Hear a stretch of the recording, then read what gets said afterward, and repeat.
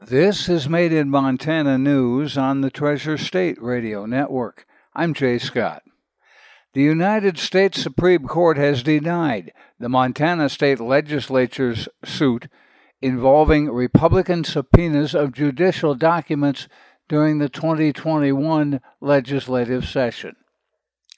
The Supreme Court website says the state's December petition filed by Montana Attorney General Austin Knudsen has been denied. There was no accompanying written order.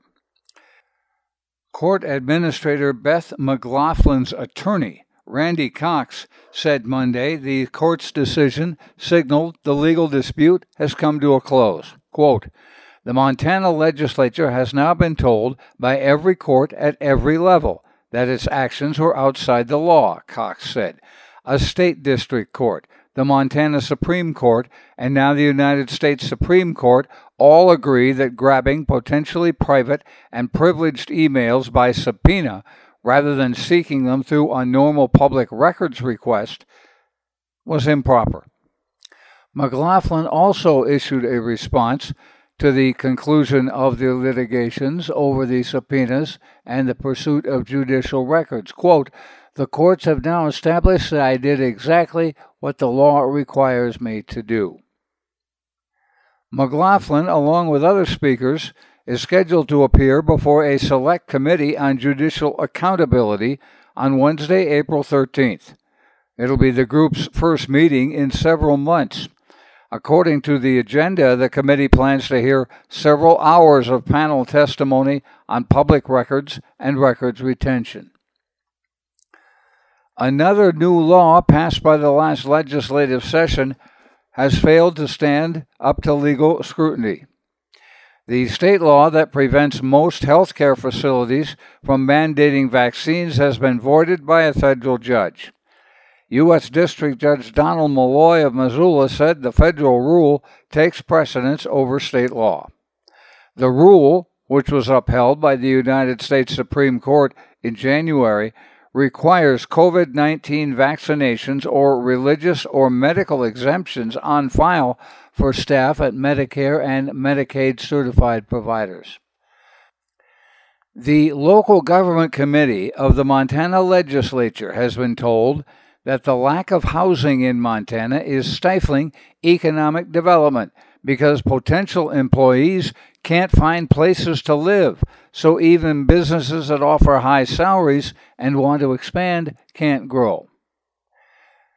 At the meeting, three presenters, Andrea Davis of Missoula, David Fine of Bozeman, and Jesse Jagger of Missoula, offered perspectives on the housing market from their different vantage points. As an example of the problem, Davis, the executive director of Homeward, said Applied Industrial Technologies of the Flathead Valley, a significant employer, could hire 200 workers tomorrow at salaries from $60,000 to $130,000, but there are no homes for them to move into. Quote, "We must prevent Bozeman and Montana from becoming a playground for the wealthy." Fine said that. He's the program manager for 6 of Bozeman's urban renewal districts. He said the median cost of a single-family residence is $812,000. That's more than $112,000 up from October of 2021.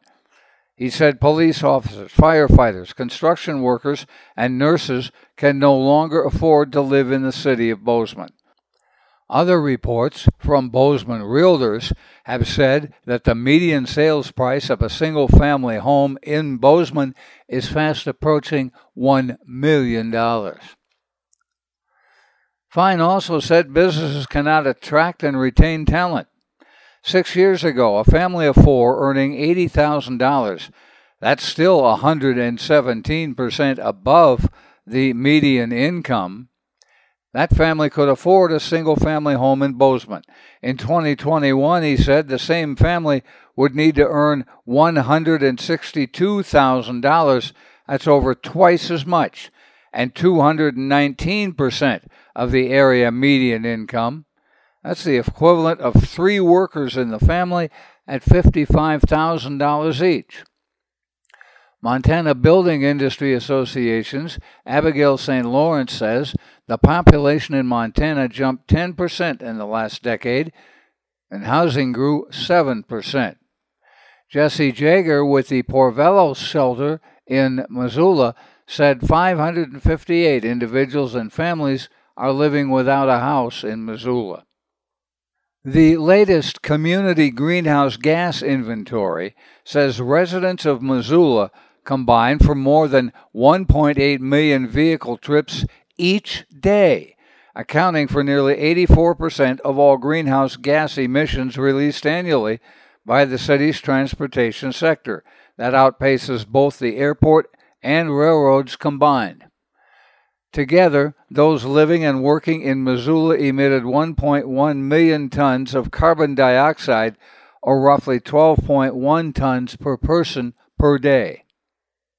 Broken down by sector, 36% of all emissions within the study area came from commercial and industrial areas, 70% from electricity use, and 30% from natural gas. The transportation sector accounted for 35% of all carbon emissions, 84% of that from tailpipe emissions. Airport operations accounted for 15% of transportation emissions, and Montana Rail Inc. about 1%. Added up, and Missoula's transportation sector alone equals 2,100 railroad cars worth of coal burned each year. Residential energy also contributed 23% of all emissions within the study area. That's 263,000 metric tons of carbon, 50.4% from electrical use, 49.5% from natural gas. Human influences are making elk and mule deer migration and winter survival more difficult. That's according to the Theodore Roosevelt Conservation Partnership.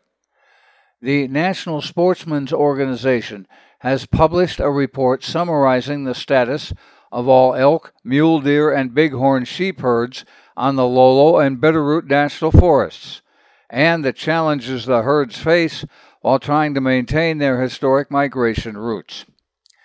Using data from Montana Fish, Wildlife, and Parks, scientific journals, and local groups, such as the Blackfoot Challenge, the report looks at elk, mule deer, and bighorn sheep herds in three main regions: the Blackfoot Clearwater, the Missions Rattlesnake, and the Lower Clark Fork, and identifies the problems that have arisen or are getting worse in each area.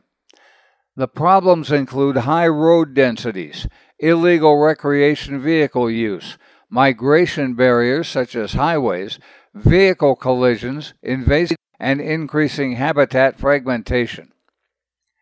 FWP estimates that mule deer population in Region 2, most of the Lolo National Forest, has declined 27% between 2011 and 2021. The cause isn't certain, but it's partially due to poor habitat. Elk need secure habitat that's at least 0.6 of a mile from a road. If the road density is too great, say the roads are only a mile or two apart, that leaves no place for them to be secure. Two senators, one from Maine and Montana, have asked the Biden administration to clarify the impact of more people visiting the country's national parks. Independent Senator Angus King of Maine and Republican Steve Daines of Montana want to know the impact of increased attendance on the parks, visitors, and surrounding communities. They've called the National Park Service Director Charles Sams to a congressional briefing about the subject. The senators say there have been, quote, historic numbers of national park visitors, including Yellowstone National Park and Acacia National Park. Yellowstone saw annual visits increase from 3.6 million in 2010 to 4.9 million last year. Acacia's attendance grew from 2.5 million to 4.1 million during that time. The senators wrote that the park system, quote, is one of the nation's greatest treasures, and as such we must be vigilant in ensuring that they continue to be available for the benefit and enjoyment of the people of this and future generations.